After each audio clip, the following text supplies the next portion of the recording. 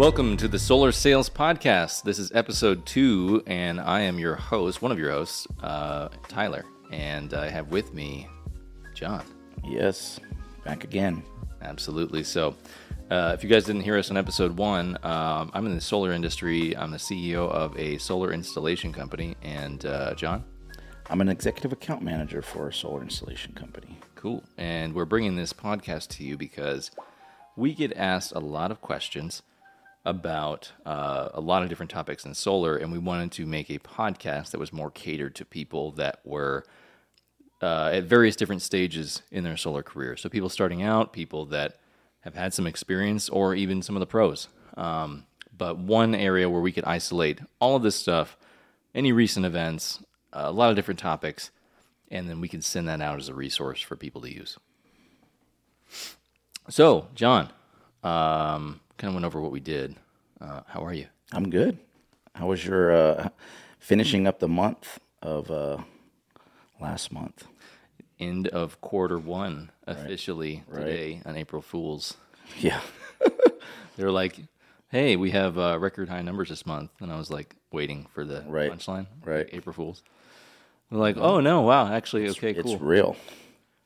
I heard they're getting rid of April Fool's Day this year because this whole last year's been a joke.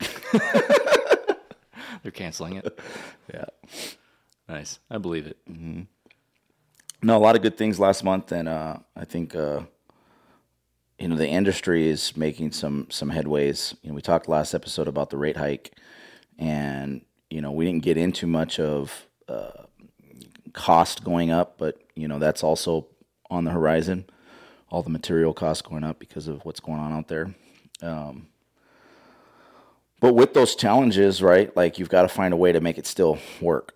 And, being that we're getting early on these shows, we want to talk about the basics. And I think today's topic that we wanted to go over was what a brand new rep has to figure out how to do, right? And that's prospecting or leads generation and creating a way to get a customer. Yep. Right. Now, you've been in sales and marketing, construction business for a long time. I know I have a background in finance where I had to acquire customers. Not everybody's designed to door knock, right? So what are some of the different things in prospecting that you've seen in your career that are stuff that you've done that works, and then things that are a little more challenging? Well, I'm glad you asked. It's something I think about every day, actually, on all the different sources on how things come in. Because, it can be a grind if you're out there every single day. You have one avenue of how you're getting things. There's no, reciprocating, recirculating revenue. You're literally working for every single hour. And when you stop, nothing new comes in. So that's hard. And I started door knocking. And, in Arizona, that's not a fantastic thing to do in the summer, which is when I started, but I think it exposed me to a lot, and it allowed me to see a lot of other ancillary ways to do that too. The most frequent one that I see is cold calling, anything on the phone, any phone related sales. Obviously, door knocking, what I was familiar with, and then of course I have networking events and a lot of other stuff. And I know that's a little bit more your wheelhouse, where I focused more direct to consumer outbound. Yours is more put out the lines and bring them in, right? Yeah. I got my start in sales actually in a direct sales business, a network marketing model. And so a lot of the efforts were on recruiting to get the prospects. But really what it was the opposite of cold calling and door knocking, right? So it wasn't necessarily just recruiting, but it was really the idea of talking to friends and family. And I know some solar organizations, when they get started, just that conversation you have with the new rep of how you're going to get the leads, right? Some of the reps are hoping you say something that's completely cold, either phone calls or door knocking. Others are terrified of that, and they want to go talk to friends and family.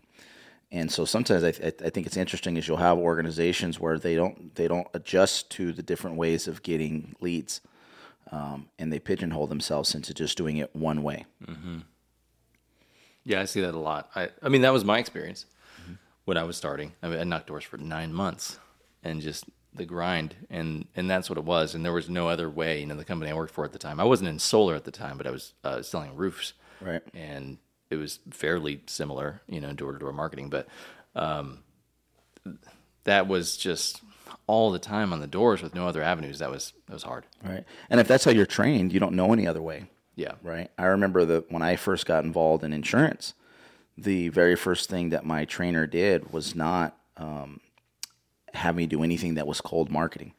Right. It was friends and family, you know, and then getting referrals from friends and family and creating networking events to make friends so that I can turn them into clients.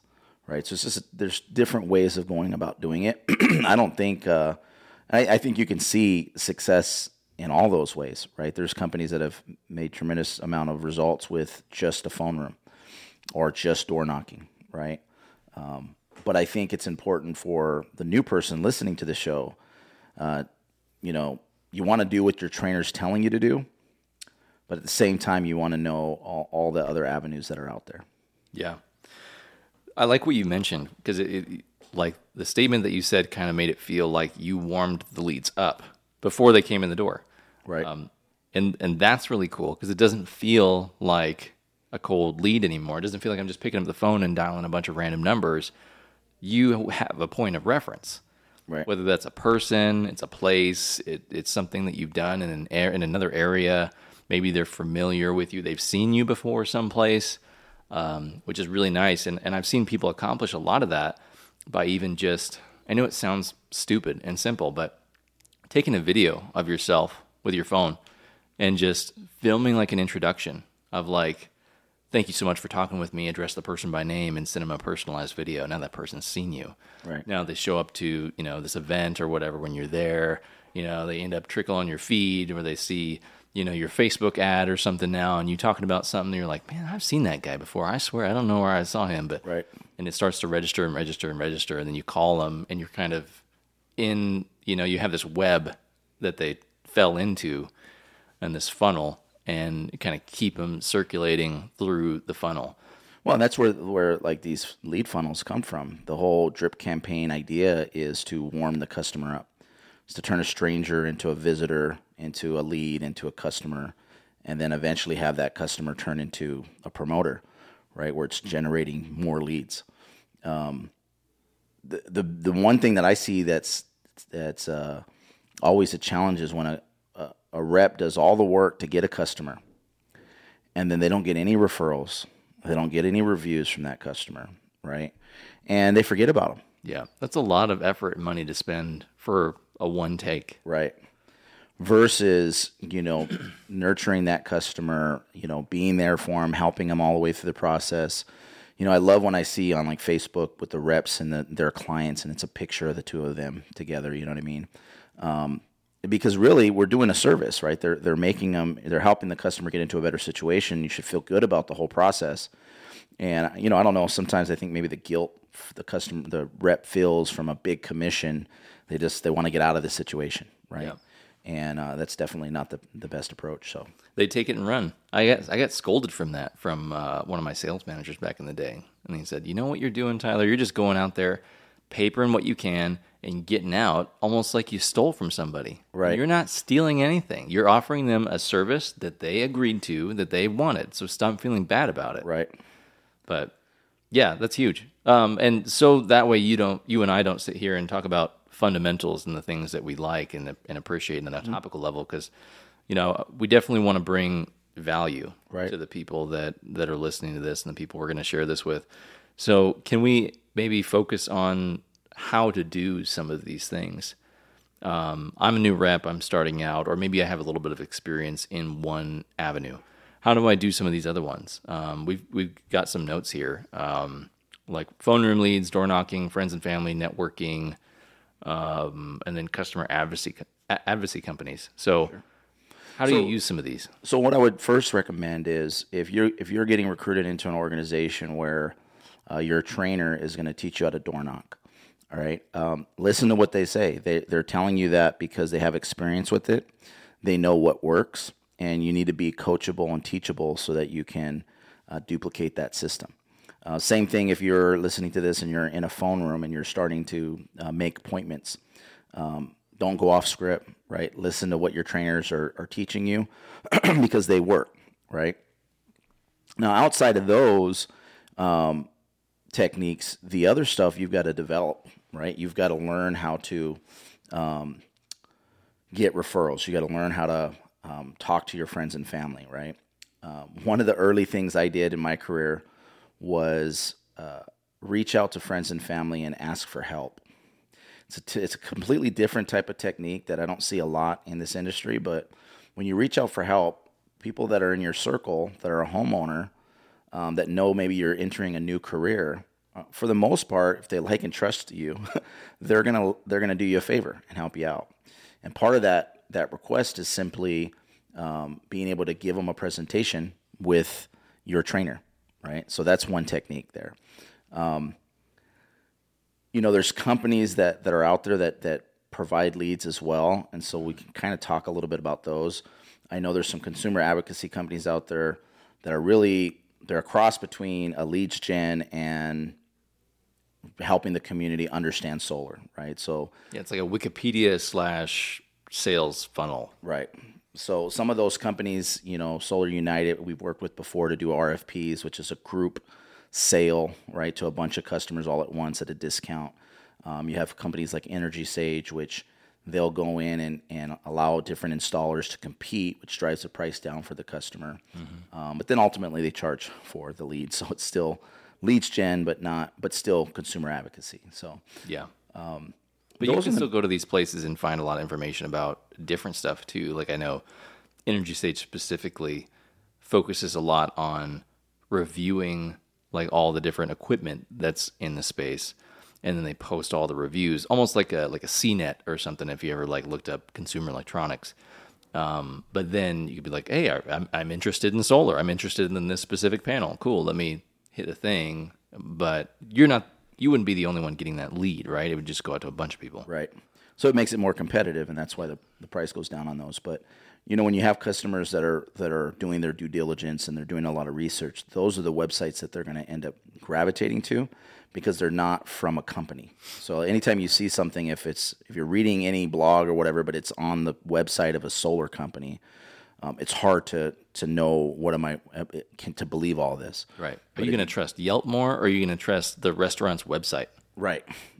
Or a restaurant review website, which is more like what Solar Edge Energy Sage and like Yelp. Yeah, kind of. Yeah. Well, yeah, that's a review page too, but yeah, exactly like that. I was thinking more Yelp, like just a directory, but the fact that there's a lot of reviews on there, definitely. Yeah, I want to see what people have to say. I want to see their experience. Mm-hmm.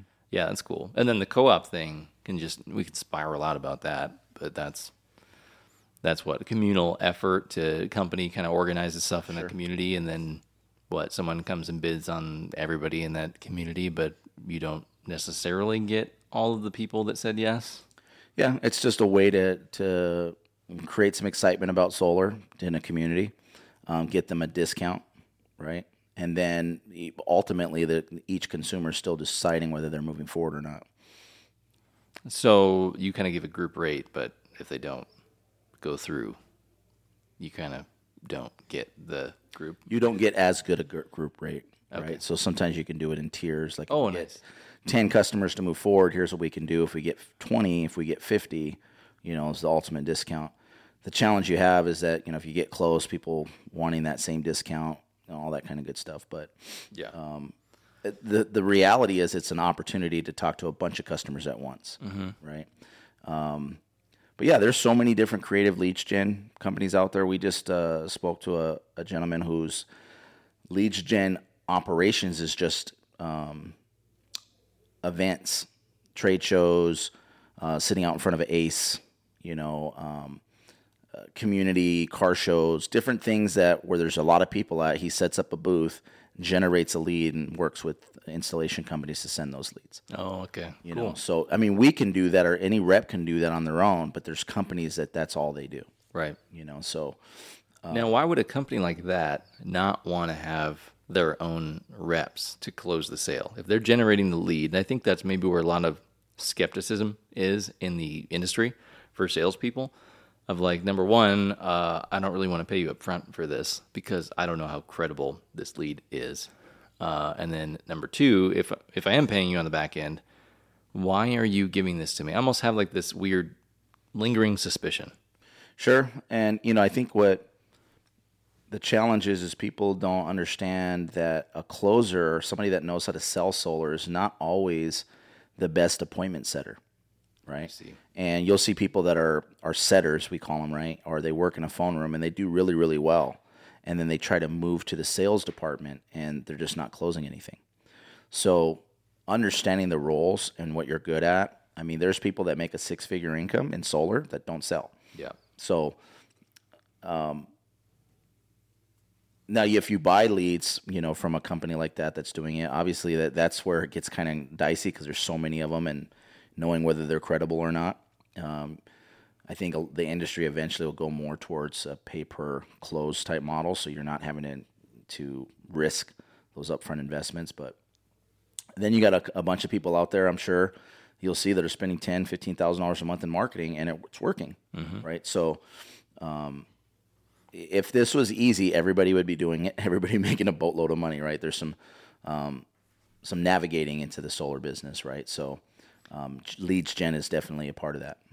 I'm glad you brought that up a little bit about website stuff, because we, at least like what I see is we have like a lot of people in our dealer network that have their own website. Let's just say that they're a sales rep, or maybe they have a couple guys underneath them. And it's just an individual company. But, they got a good name, right, usually with the word solar in it or equivalent. And they'll have their own site that they'll kind of steer people to and try to drive some traffic to. And that's the interesting thing, where I feel like a lot of people get lost, kind of tossing their money into this black box of a bucket of like, hey, give me SEO services and do this and run these ads and this PPC, and I'm going to do Home Depot banners and blah, blah, blah, and all these different things. It becomes so obscure, and they're just tossing $5,000-$10,000 a month, $2,500, whatever it is, every single month. But they can be getting a lot more in other avenues, or in a more maybe targeted way than just, I hope I show up first for solar. Right. It costs $50 per impression, or God knows what. I mean, an organic lead is always going to be way more valuable. If you knock the door and the customer's got no other people talking to them, the value of that lead and the ability to sell it's totally different than if you're buying a lead or working with a lead gen company that's selling it to multiple people. Yeah. So just all those things you need to be kind of get an idea of if you're brand new right now in the industry, of that there's lots of different ways to grasp the client, and it's a process, right? So figure out your niche, I would say, what way you want to go about marketing your business, and get really good at it, because there's people that are really good at cold calling, really good at door knocking, and there's other people that never have to do that, so Yep. And they thrive off each other. But, it's like what I was always told is always be prospecting. You heard that saying from what movie is that? Always be closing? Always be closing, always be prospecting. What's that from? Yeah. That's some sales movie, some cheesy sales movie. I can't remember the name. But always be prospecting. That's always looking for new customers. When we have a new hire that starts, I always ask him, I said, okay, let's just pretend that my closing rate is 10%. And I have 10 people in my CRM, and I close one. How many new people do I need to put in my CRM? And I get a lot of different answers, but the correct answer is 10. I have to add 10 more people because my closing rate is 10%, 1 out of 10. So I think that kind of gives the visual to that, where at least what I see with what a lot of reps do, specifically in solar, is they go out, grind, find one sale, make a bunch of money, and then sit on their butt for 2 weeks until that money's gone, and then grind, and then keep this nasty thing circulating again and again and again. And I did that for a period of time. It was just young. That's what I did. But after long enough, I was like, man, if I just keep like a steady pace of doing this, I'm doing a little bit here. I'm making some phone calls for an hour every day. I'm going out and hitting, some doors for an hour or two during prime time. Like, I'm working my referrals. I'm going back to the other people and I'm bringing them a cake or some cookies or whatever, thinking about them. I go to some events and I do some stuff on the web. Like, if I just speckle a little bit of that in every single day, my days aren't as hectic. I'm not living paycheck to paycheck with huge windfalls and then provided by, it's like filet mignon one night and then ramen the next. Right.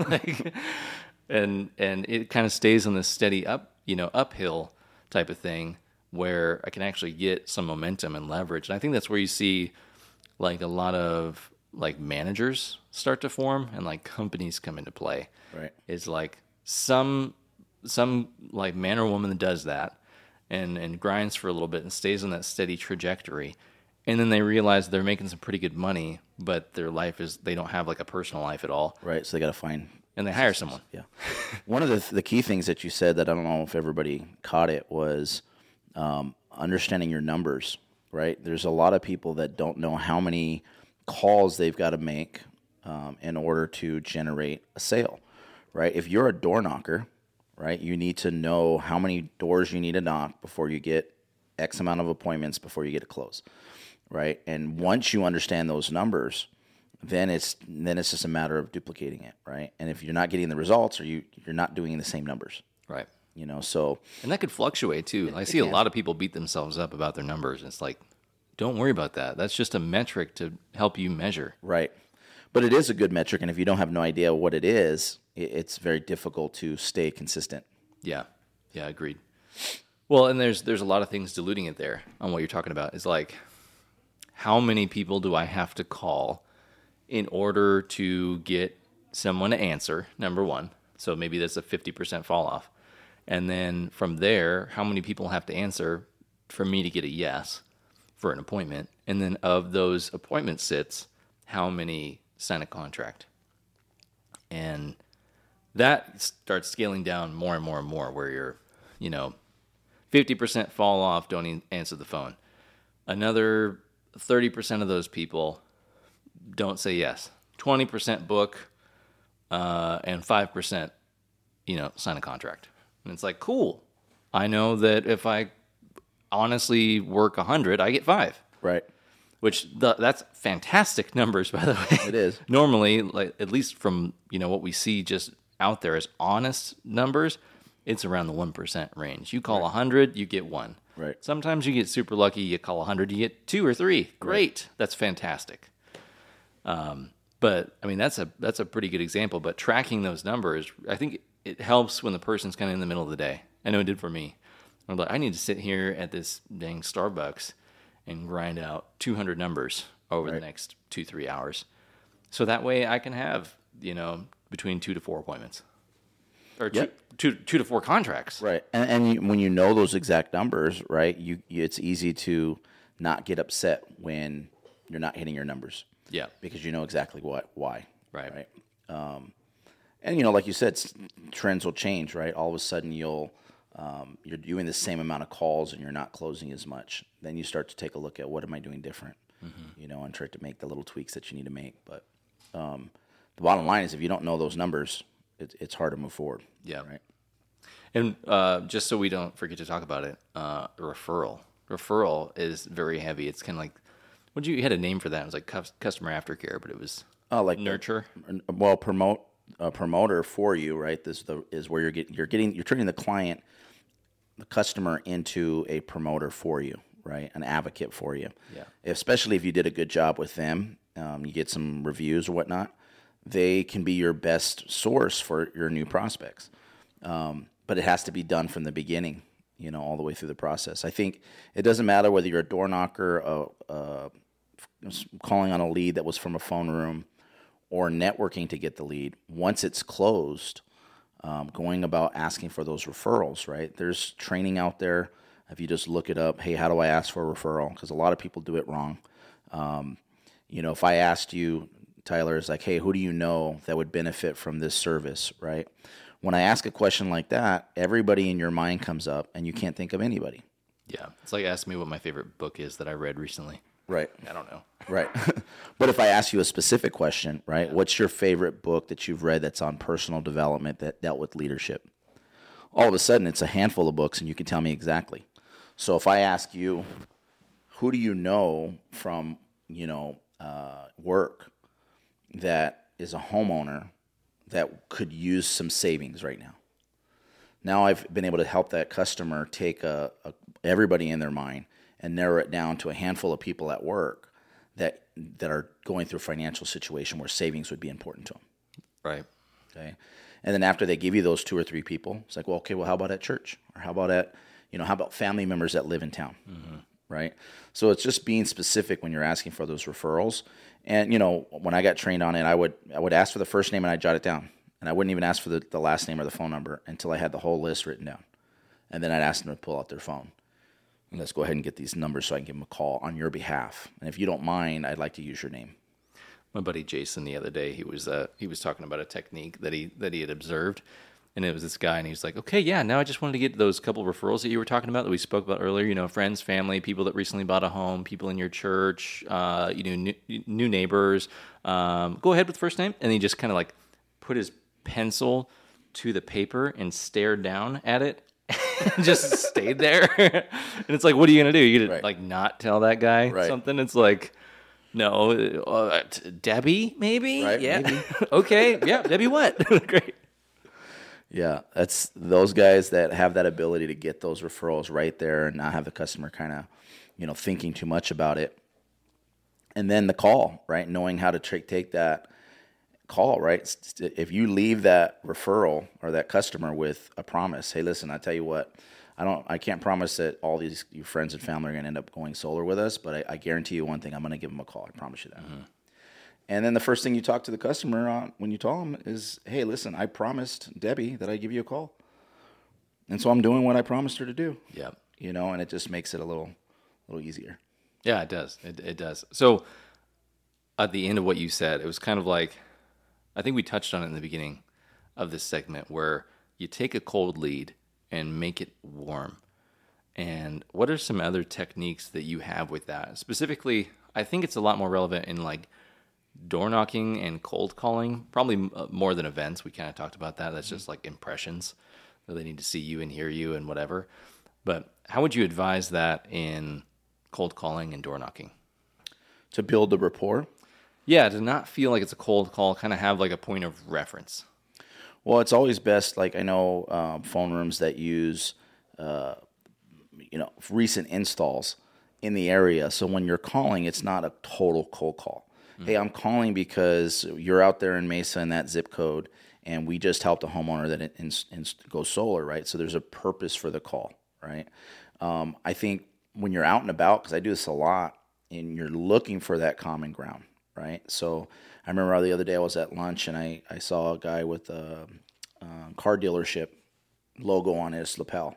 So I knew he either worked in the parts department or he sells cars, right? So a simple question could find out what he does by asking him that. Now I'm in a conversation. Oh, I used to sell cars back in the day. How do you like it?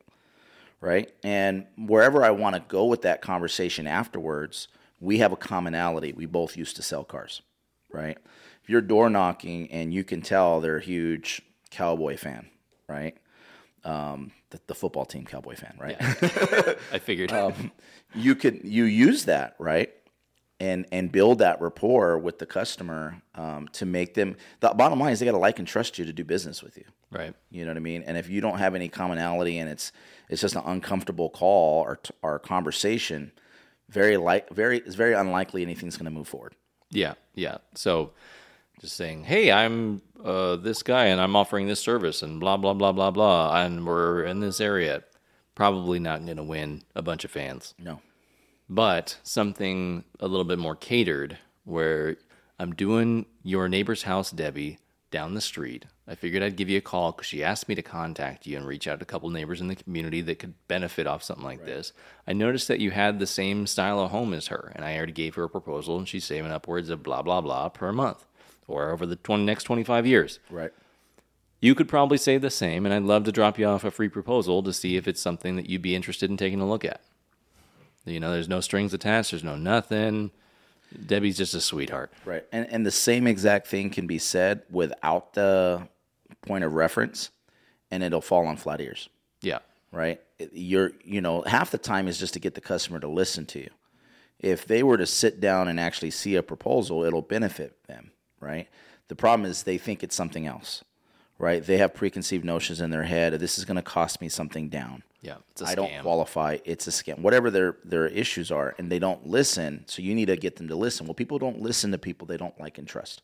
Yeah, and people that they don't know. And people they don't know. So there's got to be a reason why you're calling, or if you're in the door, there's got to be a reason why you're knocking in the neighborhood, so that you can make sure that there's a purpose for it, right?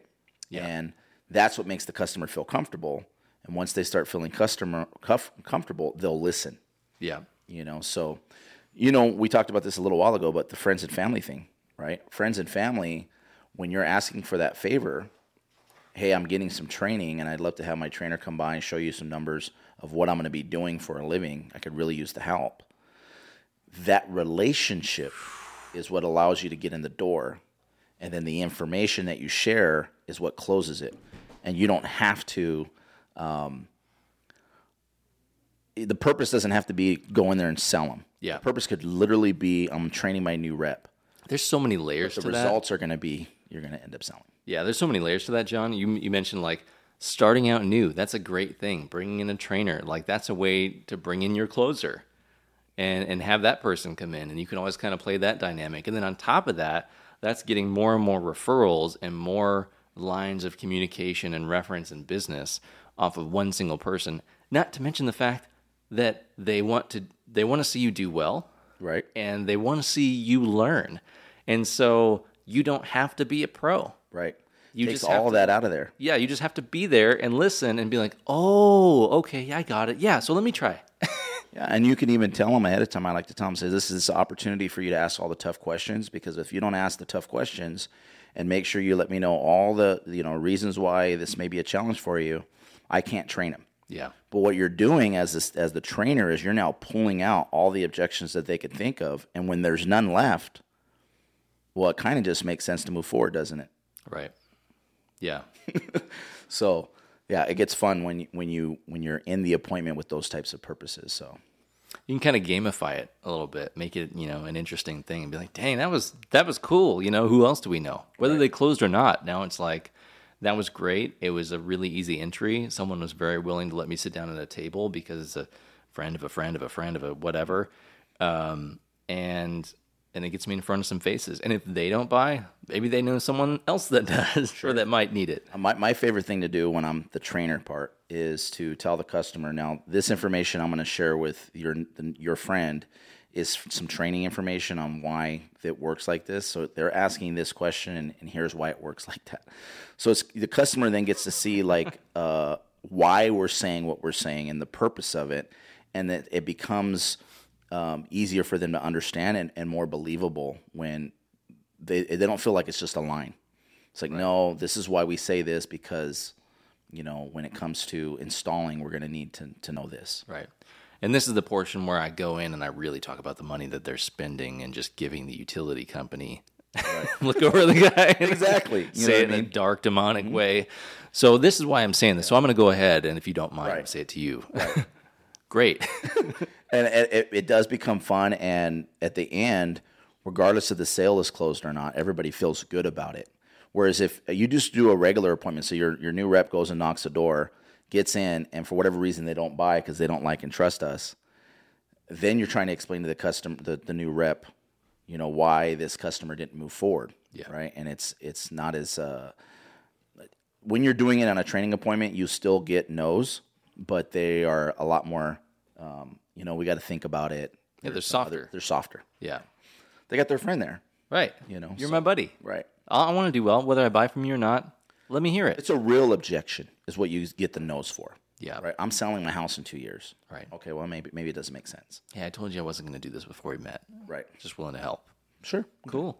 Just want to make sure you know the numbers. Right. And you leave that proposal right there on their island for everybody when they get home to see it. Just leave copies all around the house. Hey, can I use your restroom? And just pin them up on the wall. Exactly. Yeah. No, that's great. Cool. Well, I'm sure we can go on for forever about that. But anything else that you care to speak on about some of these networking things before we wrap up? Try everything. So don't pigeonhole yourself. I mean, if your trainer is out, if you're working a system where they've got you door knocking, you got to do what you're being trained to do. But it's crazy as you'll see people that are in solar and they've got a sister that lives down the street that owns a home and they haven't talked to them. And typically that's when they're brand new and they don't trust what they're selling yet. Once they know it works and they believe in the product, they're more open to talk to friends and family. But you'll still have people that are just gun shy. They don't want anything ever to go bad, with somebody. And that's really when you got to buy in. When your rep goes and talks to their best friend or their family member, their mom, their dad, they understand the product. They believe in it because now they're talking to their friends and family, and you're going to even be able to move forward faster. Yeah. Cool. I love it. Well, let's move on to our next segment here, so we're not blowing out time, and hop to our sales rep portion. And I think today we've got some guests that we both know, right? Yeah. Cody and Ryan. Yeah. Let me pull them on. Maybe you can give a little synopsis on who these people are. So these guys are individuals that work they're kind of dual threats. They work in a phone room for lead gen, but this particular phone room allows them to close their own sales sometimes. So they've gotten the experience of being able to write up a appointment for some other sales rep by getting an appointment booked, which is a totally different set of skills than actually closing over the phone or via Zoom. And they've been able to accomplish both at really high levels. So cool. Okay, let me bring him on real quick. I think he's calling in right here.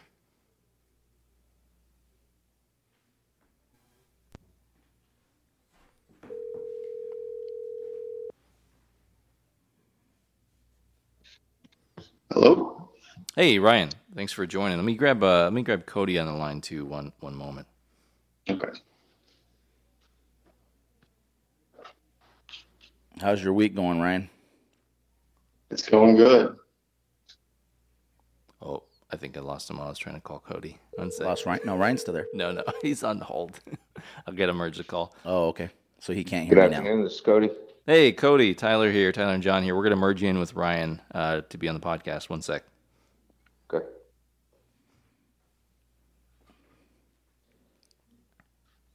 Hey, Cody and Ryan, you guys there?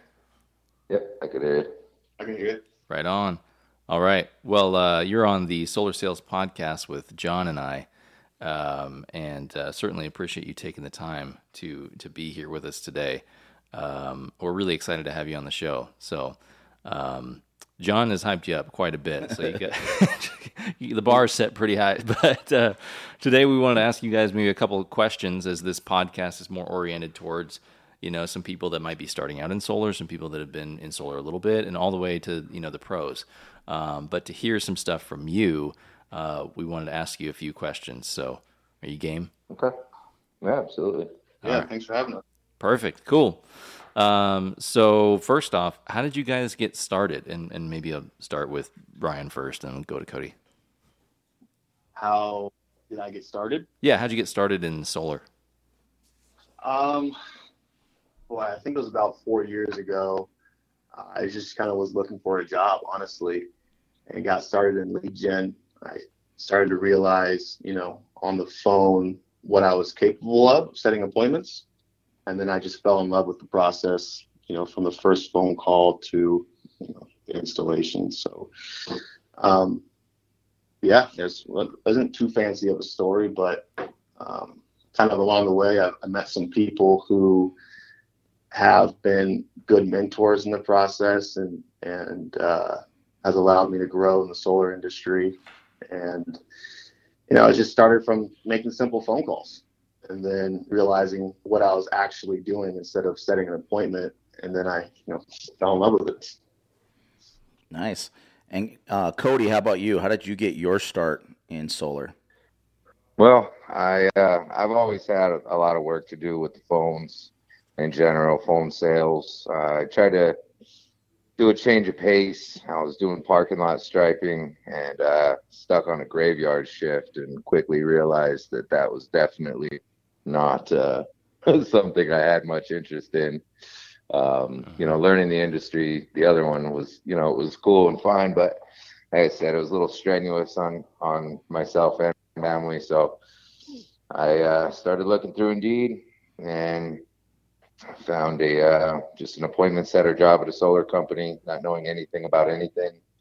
And just with my background of phone sales and everything else, I quickly learned the industry, the lingo, and everything that goes into it, and climbed to the top of the ladders. And I was quickly one of the best setters in the room, and just progressively, just learning more and more as I go, and just the whole high sale is still here, and I love it.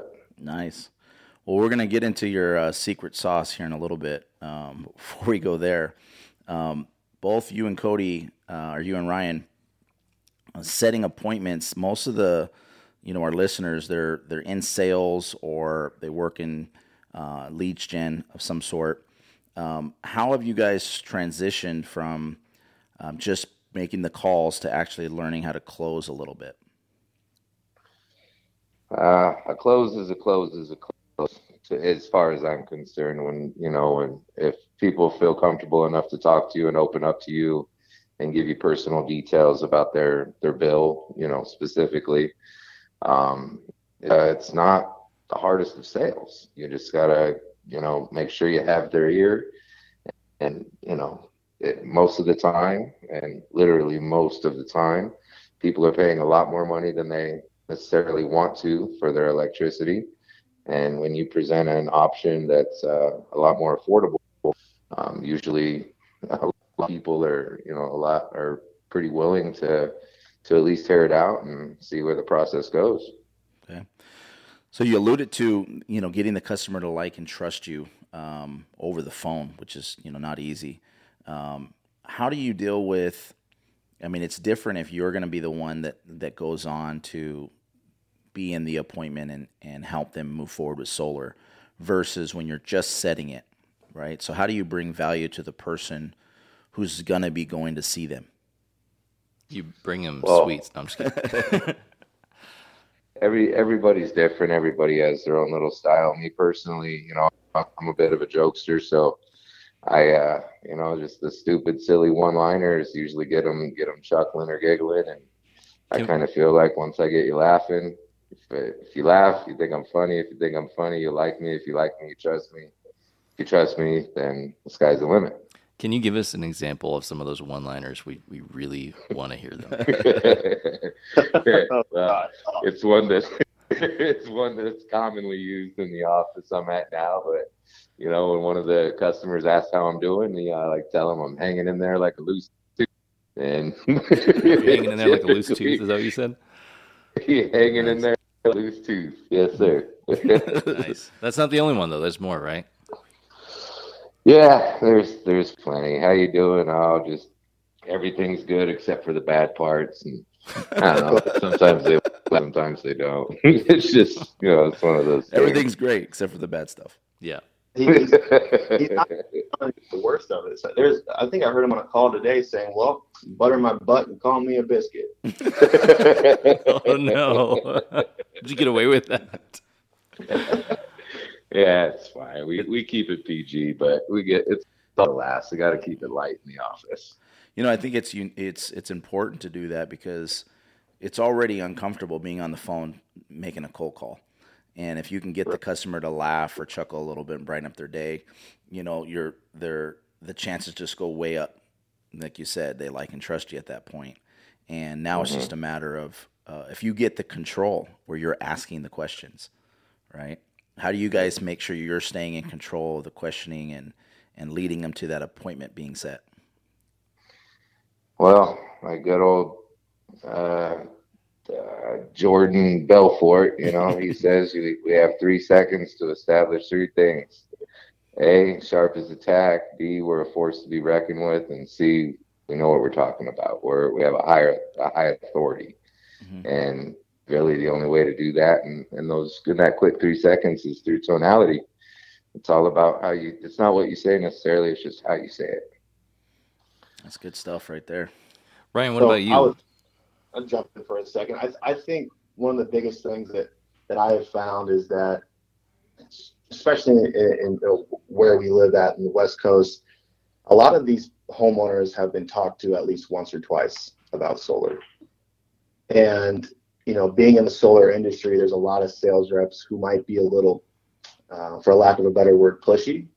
And I think the best thing that I've found in setting an appointment is just asking, what's your goal, right? What do you want out of this? And establishing, like, if they say, listen, I've gone through this several times, I've done this before over and over and over again, I just want my bill to look like this. It's like, okay, Mr. and Mrs. So-and-so, I will do my best to make sure your bill looks like that. If I can get your bill to look like that, do I have your word that we'll move forward, right?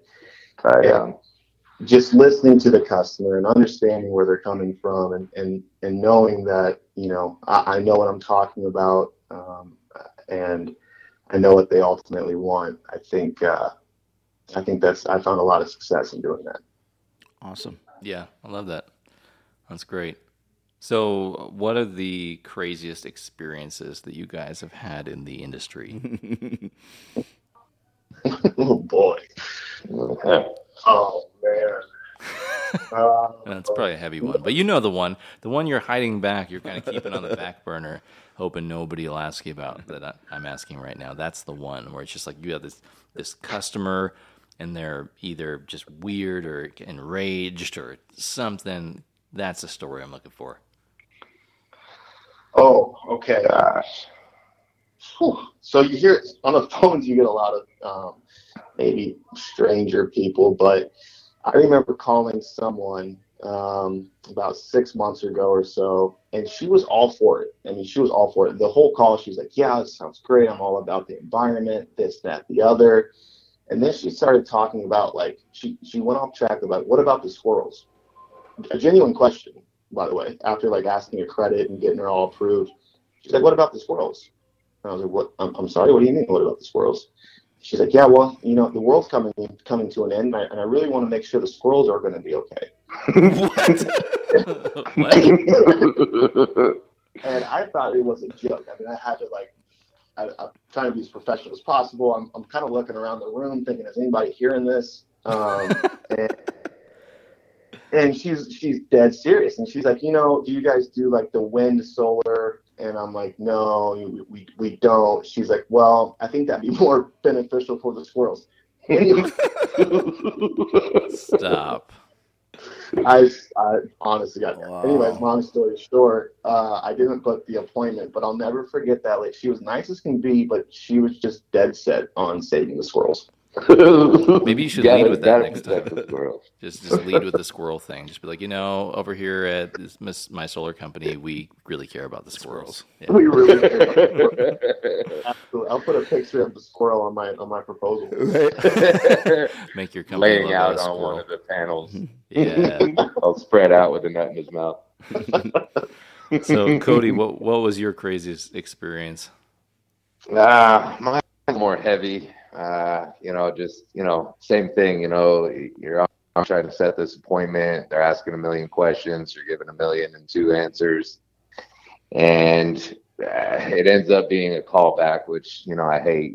Those usually don't result very well. But I called the number back and get a hold of the guy, and apparently, I started a huge argument that resulted in a divorce, and him getting kicked out and everything else. So it was just like, golly, like I was just trying to save you guys some money on your electricity. Like, what's going on here? Cody, the homewrecker, just causing divorces. Here's the best part about that story, though. He gives him a call back 3 months later and sets him up with solar on his new house. Stop. After they got a divorce. Everything in due time. Yes. Wow. Who would have thought? It's like, you owe me. I got you out of that. Yeah, that wasn't going anywhere good anyway, buddy.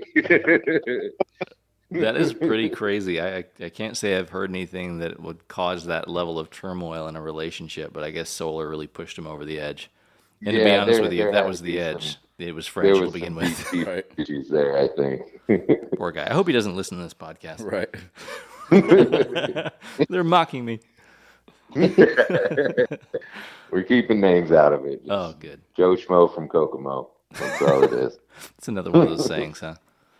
Yeah, there you go. Nice. I pictured you in like drinking out of a coconut and on a beach somewhere and like Tommy Bahama's playing or something and you just Absolutely. decked out in the floral shirts. It's great. I'm wearing a floral shirt right now. I should have known. On Friday, we wear floral. Wow. Floral Fridays. I had no idea. I would be remiss without saying this because I know Cody from the lead gen company he works for. I remember the first time I met Cody, he actually was doing something outside of the box for a lead gen person, right? So most people working in a lead gen, they just grind and call all day, right? And he was reaching out to a customer on a Nextdoor app who was looking for solar, but he's not a sales rep. He was basically just trying, hey, this guy's looking for solar. Let me book an appointment with him. We didn't even talk about that. Yeah. You know, so yeah, that's another place to go networking and prospecting. But here, a lead gen person was outside the box, you know, reaching out on an app like that for his company, right? And so that's what attracted me to him, and ended up, you know, having a conversation with him about that, which is unique, you know. Yeah. Sets you apart. Mm-hmm. That's really cool. So I have a question for the both of you guys, and this is what everybody loves to hear. So, I mean, try to paraphrase it in a couple short sentences, but don't leave out on the details. What is your secret sauce? Mm. We usually get this reaction right here. Yeah. Oh boy, Cody, I don't know. Teriyaki sauce? No, I don't know. I think Sriracha for me. You know, my it's secret sauce has to be just being yourself. I think over the phone. I'd have to agree with that, Ryan. Just like I said before, getting them to laugh. That's my thing. Everybody has their own style. Some people are super articulate and, you know, whatever. I focus more on getting them to chuckle. If I get them to chuckle, then I got a foot in the door. Right. Yeah, and you know, it's funny when not everybody knows what their forte is, like what makes it easy, and I think recognizing what it is in your presentation or in your calls that create value for you is the laughter, right? It's the jokes, and so if you're ever in a rut where you're like, man, these appointments just they're not booking, you can look back at how am I right now. You know, am I in a good mood? Am I being funny? Am I just going through the motions? And so it's if you don't know what your secret sauce is, you can't make the adjustment when it's not working. Well, and to Ryan's thing too, being personable and being one's self. That's really important because how many times do you get a robocaller and they're like, "Oh, hey, this is blah, blah, blah, blah, blah," and it's just drones on. It's like if you don't add some of yourself to that, you just sound like everybody else. Yeah, I think also when you hear Ryan talk about how part of his what works for him is asking those questions about what the customer wants, right? It's important to him, so he transfers that to the customer as well. Yeah, Right. cool. Well, and keeping it light too on my aspect. Sorry, I'm going to cut you off there, but keeping it light as well as like, you know, how Cody makes the jokes or whatever. I like to ask, you know, when we get to the questions of like, you know, taxable income or whatever, kind of asking what they do for a living, going off of that, figuring out who the customer really is, what they enjoy doing, what they do for work, and then pivoting back kind of like, how will solar make your everyday life better? And just figuring out who the customer is and then relating on some sort of personal level. Cody does a really good job of making them laugh. I think my secret sauce more is just relating to them, calling them by first name. You know, if they're younger, I'll say, you know, hey Ryan, or if they're older, I'll say, you know, hey, Mr. Johnson or whatever, right? Just kind of feeling out that the customer, Cody talked about as well, tonality. If it's maybe a little bit older of a person, they're speaking really soft, speak really soft back to them. Yeah, mirroring. Yep. Well, and also rapport building and right. knowing who you're talking to. That's important. I'm glad you brought that up. Huge. Yeah, absolutely. Well, I agree. And, before we, oh, sorry, Cody. No. Before we sign off, because we certainly appreciate your guys' time, but we are running a little bit over. But before we sign off, do you have any, light words of wisdom to give somebody that's just starting out? There's money here. There's a lot of money in the industry, and it's low-hanging fruit. You just got to be willing to grab for it. I would say don't overcomplicate it. When I got on the phone, it was just, I'm just going to read the script. I don't really know what I'm setting. I don't really know what I'm doing. This is just what I'm supposed to do right now. And then as time went on, I just asked more questions and figured out, I didn't even know what a kilowatt was, right? And then now I know, and it's just a snowball effect. So I keep it simple in the beginning, and then here and there, just kind of ask questions, try to figure out the industry more. And you're going to realize, all the big words and all that stuff really don't mean anything. It's a YouTube university, it's you ask your job or ask your boss type of thing. And you'll learn it quicker than you think, and you'll actually enjoy it. Awesome. Yeah, there's a big high that comes from any sales job, but when you're selling $50,000, $60,000, $70,000, $80,000 systems, there's something real special about that. Yes, there is. Kind of gets the buzz going. Yep.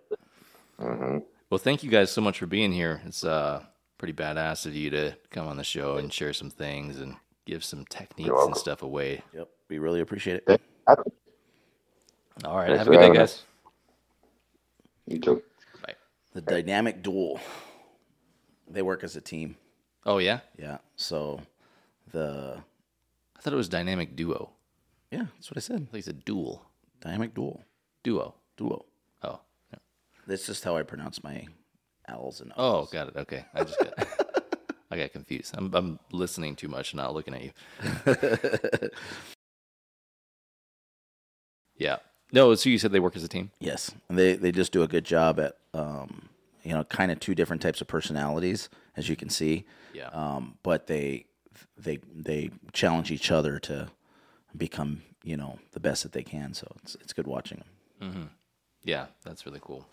I wish I had some of those like jokes on deck to serve up like that all the time. I'm just like, man, I gotta like write them down and put them on the back of my hand. But then I look like an idiot just staring at the back of my hand and being like, you can get a good look at a T-bone by sticking. Oh man. All right. So I believe that takes us to our special portion of our podcast. Yes. Right. Sponsorship time. Yes. So people that make this thing possible. So today's sponsor of the episode to bring access to everybody here listening is Telefy. Telefy. Instantly get names, phone numbers, and addresses by simply drawing on a map. The algorithm finds the most relevant contact records by searching multiple data sources in real time to deliver your team assets in milliseconds. 25 cents a contract, volume pricing, and no monthly commitments. Visit telefy.app for more information. Thanks, Telefy. Awesome. Really cool. All right, so let's dive into our next section, Honest Take. Yes. I think we're going to get one of our people that are in operations on the line. If you want to give him a call, and we'll go into some details about what he's kind of his perspective of this industry. Because it's we talk a lot about sales reps and the leads gen, which are all important, right? But these clients getting solar is a process, right? It's not just you make the sale, right? There's loan applications, there's permitting, and there's always a challenge, in some way or shape or form in getting the glass on the roof. Yep. And so the perspective from the operations teams is a little different in this industry. And I think the listeners on our cast, trying to understand the whole picture right? Being able to see from the client's perspective to the person who's brand new generating a lead to the closers, and then really the teams that put it all together. Yeah, absolutely. Do you want me to bring him on the line? Yeah, bring him on the line. I got some questions for him. Cool. You want to, well, I get him on. Do you want to tell people who he is? Yes. So each solar company have what we call account managers that are kind of a bridge between. Oh, he interrupted. It's already on Sorry. phone. Hey, Marshall, you there? Yeah. Okay, cool. John was giving you a nice warm introduction. So, thanks for being on the podcast today with us. Yeah, no worries. Thanks for having me. So, John was just saying a little bit about you, about kind of what you do in the space and the intricate way of how you get to see things from an operations perspective versus a sales perspective. John, you could finish what you're saying. Yeah. So every company will have account managers that really they're the bridge between the sales reps or the dealers, we call them, and our installer, right? The company that's actually putting the glass on the roof. And each project, there's a million different things that can happen, right? Yeah. From the initial contract not being filled out correctly to loan applications and STIPs. And then once it gets into the permitting side, right, we've got that as well. So cool. Well, thanks for being on the podcast, Marshall. We're going to cover a few things, but this is John's area of expertise a bit more than mine. So, John, you care to kick us off? Sure. So, I mean, when you're working with your new reps, Marshall, what are some of the things? Because this is really designed, this cast, for brand new people that are in the industry. It's also beneficial for people that have been around. But when you're onboarding a new associate, that's whether they're internal or they're a dealer, what are some of the challenges that immediately start to come up as they get involved with the new installer? Well, that kind of depends on, obviously, like you said, experience level. And when it's a brand new rep that's never, even if they've sold something in direct sales, if they haven't sold solar, you can kind of see some fear in transitioning to a new type of direct sales, selling something different. Which, I mean, that's why I think I was listening to your guys' podcast before you called me, and I think Cody and Ryan they kind of hit the nail on the head when they said it's really not as complicated as you would think solar would be, at least from a sales perspective. Like, yeah, you need to know a lot of stuff, but as long as you keep it simple at the beginning, and even if you don't know how to sell stuff, you're going to have success in this industry by just being yourself. You know what I mean? Now, when it's a more experienced rep, the biggest thing is just that I've seen them have difficulties with is processes. What do you mean? What do you mean processes? So when you're designing a proposal, it's different for every company. They use a different software. They need different documents signed. Some things you don't have to do on your own. Some things you do have to do on your own. Reaching out to customers sometimes after the point of sale is sometimes covered by that company, and some companies don't do that. So just making sure that they have all the information that is needed, and setting the expectations for them. Because even in a sale, I've done sales before too. As long as you set the expectation with a customer or whoever you're talking to, like there's really no room for there to be, like, maybe there is error, but like you're like, oh, okay, you did tell me that earlier. Right. And there's no like anger or resentment that builds from it. Yeah, that's all I got on that. Cool. No, thank you. So obviously the processes are different from company to company, and you said that the people that, if they're starting, whether they have sales experience or not, starting in solar sometimes can be a little scary. Can you explain what that means and like maybe some common things that you've seen on where people would get freaked out about solar? Because I'm assuming that, a lot of roles are probably only commission only type of sales jobs. So I'm sure the financial fear is there a bit. But what do you mean specifically by fear? Like, I mean, sometimes when you go and you maybe search something on YouTube, right, and you see something from a solar panel manufacturer or an inverter or maybe that's not sales. The way when they're talking about this stuff, it sounds like it's rocket science. Yeah. Like it sounds like it's almost in a different language. Like when you start talking about kilowatts and kilowatt hours and how much money you're going to be saving, but in some utilities you don't save as much money. Like that, all that stuff can be confusing when you throw batteries into it. Like that's all really confusing. But when you're a new rep, you don't have to worry about it. Like what I kind of in every position that I've ever been in, at first I kind of overwhelmed my brain with all of the new information. Oh, I see. And that's what makes it scary. But if you just set to one task, you do that until you learn enough to do the next thing. Then you learn enough to do the next thing. Then you learn enough to do the next thing. You'll be all right. So you're saying to like segment it out. Like, hey, if you never knocked doors before or done whatever calls or any of that, start with that. Learn your pitch, get that down, get some basics. Then worry about your proposal stuff after you get an appointment. Yeah, I get it. Exactly. They say you got to kind of spoon feed people, right? You can't throw up on them. And in this industry, like there's so much stuff to know, right? That if you try to take a fire hose and get all this information in their head, it's just too scary. Yeah. And I experienced this just recently with a rep that was. I could feel like he was getting a little overwhelmed with everything, but he's super talented. And it was like, hey, man, just trust me. You're going to grasp all these things. Just give it some time, right? And the information will start to make sense. And I could see, like, not the light bulb go on, but the trust. Okay, I'm gonna continue. It was almost like his first day. He's like, I don't know if this is for me. At the end of the day, the conversation was about just trust the process, just keep absorbing it, be a sponge. Yeah, you kind of like needed your reassurance. Yes. Next day, book 5 appointments. Wow. Yeah, makes sense.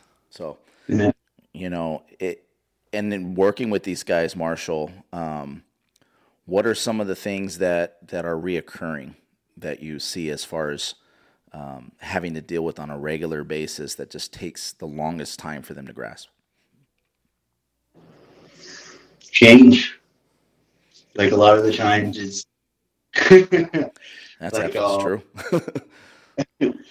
when my job title says account manager, but a lot of it is relationships with dealers that come on board, with new reps, and change is scary for a lot of people. So when you're going from, the softwares aren't really the easiest to transfer, like from one to the other. They're not anything alike.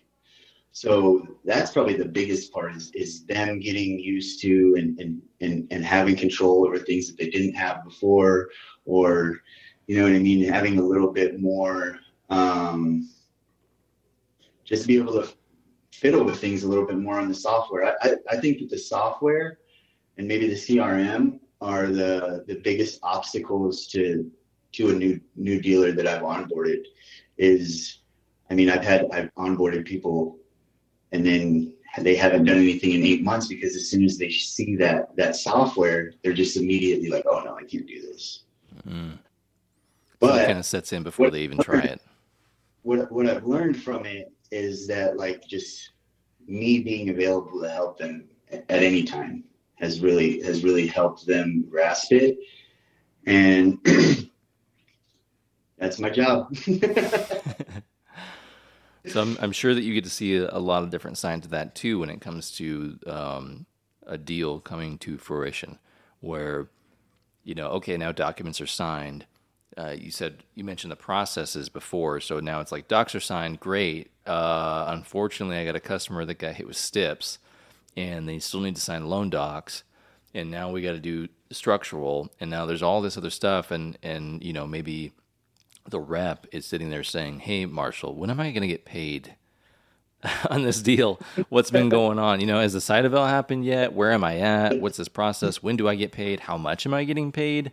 What's that percentage?" And then all the way down to like the installation of the deal on working further, you know, with the ops and production team on the backside of with like permitting, interconnection, boom, boom, boom. You got a lot of obstacles, and I'm sure that changes from company to company. So, you know, what are some of the like largest roadblocks that you see with a deal coming to fruition and getting installed when dealing with reps being maybe unfamiliar with your process?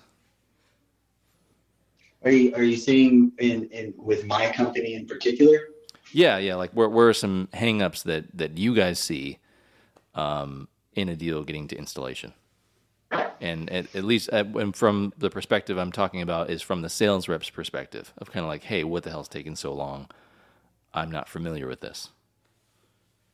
Yeah.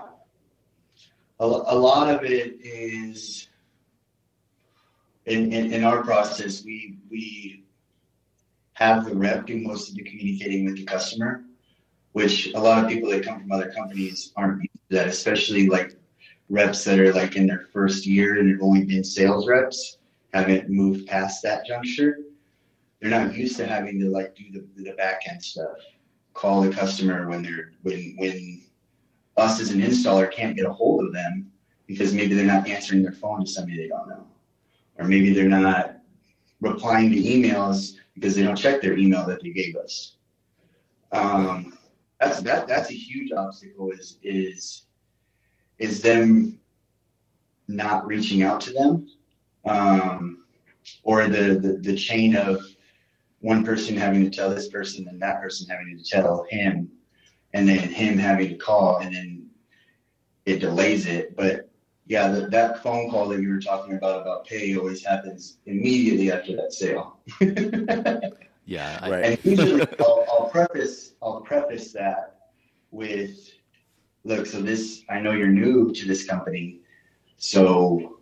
with us, and this is what you need to do from this point. But really, it's just, that's really the only, maybe permitting on like a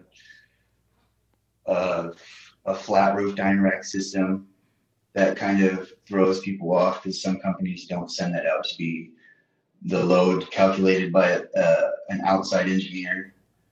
What else? Those are some main ones there. What are some of the things, Marshall, that are, you talk about change and how dealing with people, right? They're just not adapt to change as well. So if, it's one thing to have to move them from one company to another and have to learn a new system. But what about when things change within your own organization? How do you communicate that to them and make it where it's help them make those changes? I think it's what you just said. You just communicate it to them. You don't wait until they put in a deal and you're like, oh, by the way, this changed. It's too late then, right? As long as with most of the sales organizations and sales reps that I've dealt with with this company, as long as you keep them in the loop and you're just honest with them, they're pretty straightforward and take things better than usually I expect them to, for sure. Right. Like the last thing you want to do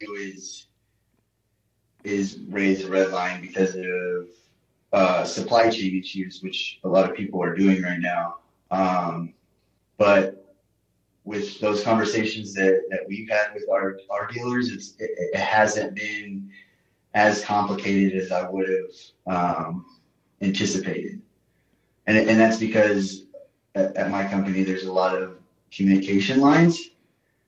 And it's not just with me, it's with the entire team. And I think that builds a lot of value with the dealers, the sales orders, and the inside sales reps. Yeah.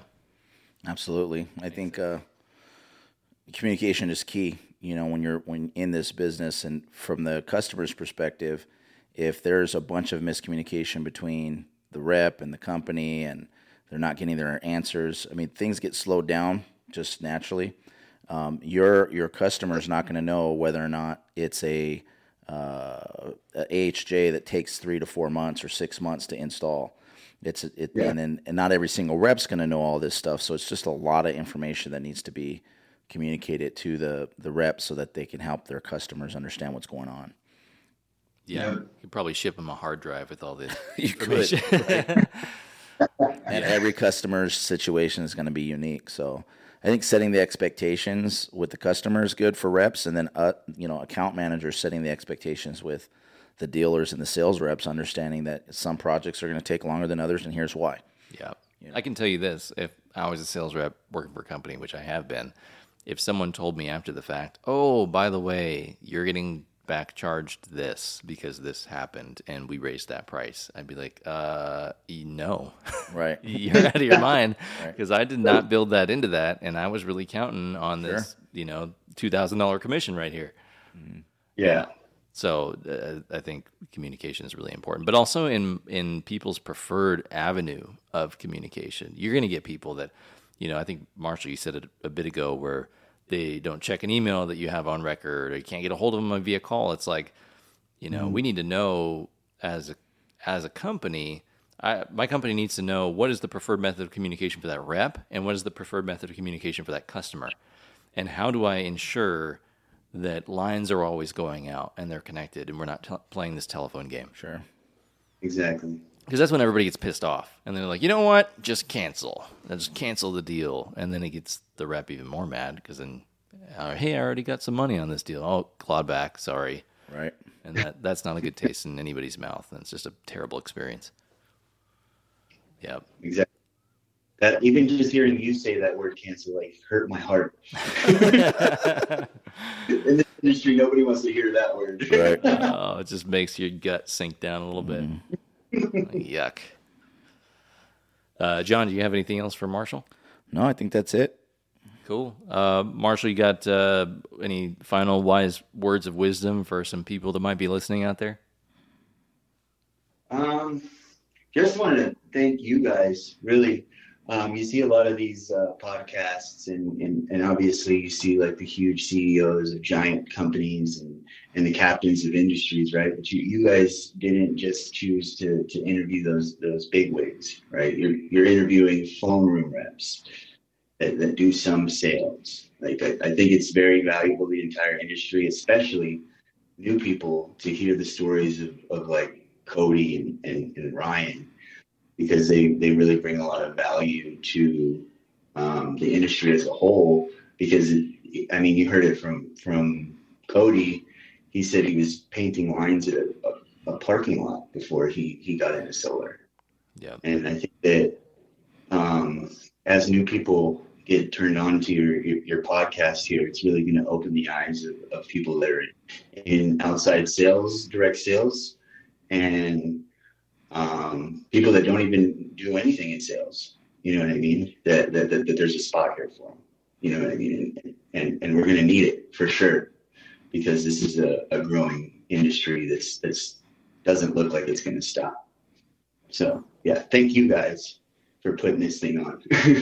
Oh, You're very welcome. Yeah. Hey, we appreciate that. That's cool. That's kind of the whole emphasis of this thing. It's not to give people all the stuff they could find on YouTube from all the guys that get a bunch of screen time. Right. It's to, give an honest take. And I think that's the thing that's important. That's why, we wanted to bring you on the podcast and those guys before, and people in our previous episode, because it paints the entire picture and not just part of it.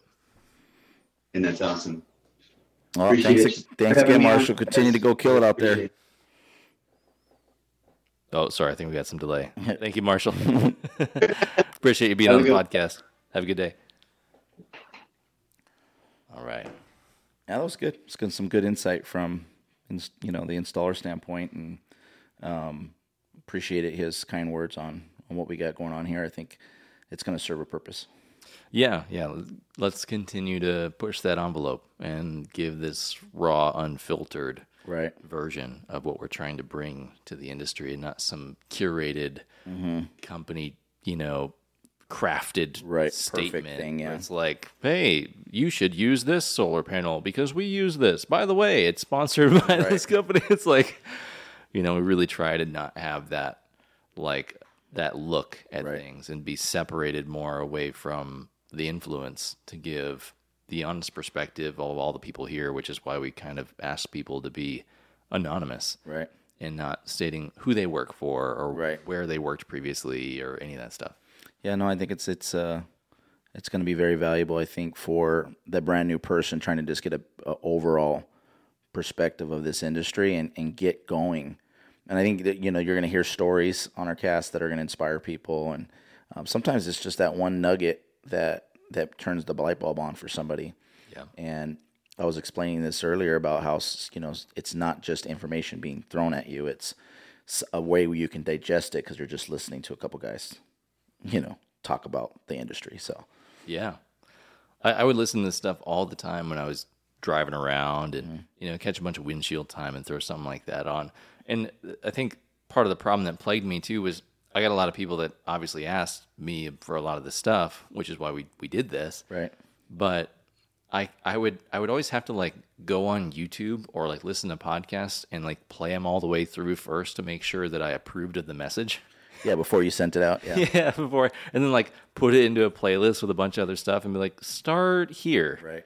And it was this hodgepodge of stuff in no specific order where I'm just like, well, it doesn't really give you a good idea of where you need to start. It's kind of all over the place. Or a disclaimer on there, I'm not affiliated with this company or person on there, because you just don't know what else their content is. Yeah. And then what goes beyond that? Right. They could be, ranting and calling somebody stuff on social media, and then Right. they post this really cool YouTube thing, and I share it with somebody. Right. And then all of a sudden you find out the guy's crazy. Yeah, exactly. Cool. Well, thanks for being here with me, John. Thanks, of course, to all of the people listening. We really appreciate your support, and that's why we do this thing, and we'll keep them coming, every week for as long as we can, and hopefully keep getting better and bringing you more and more value and some great guests as we go along. So appreciate your time. Yes. Until next time. All right. Signing off. Thanks, guys.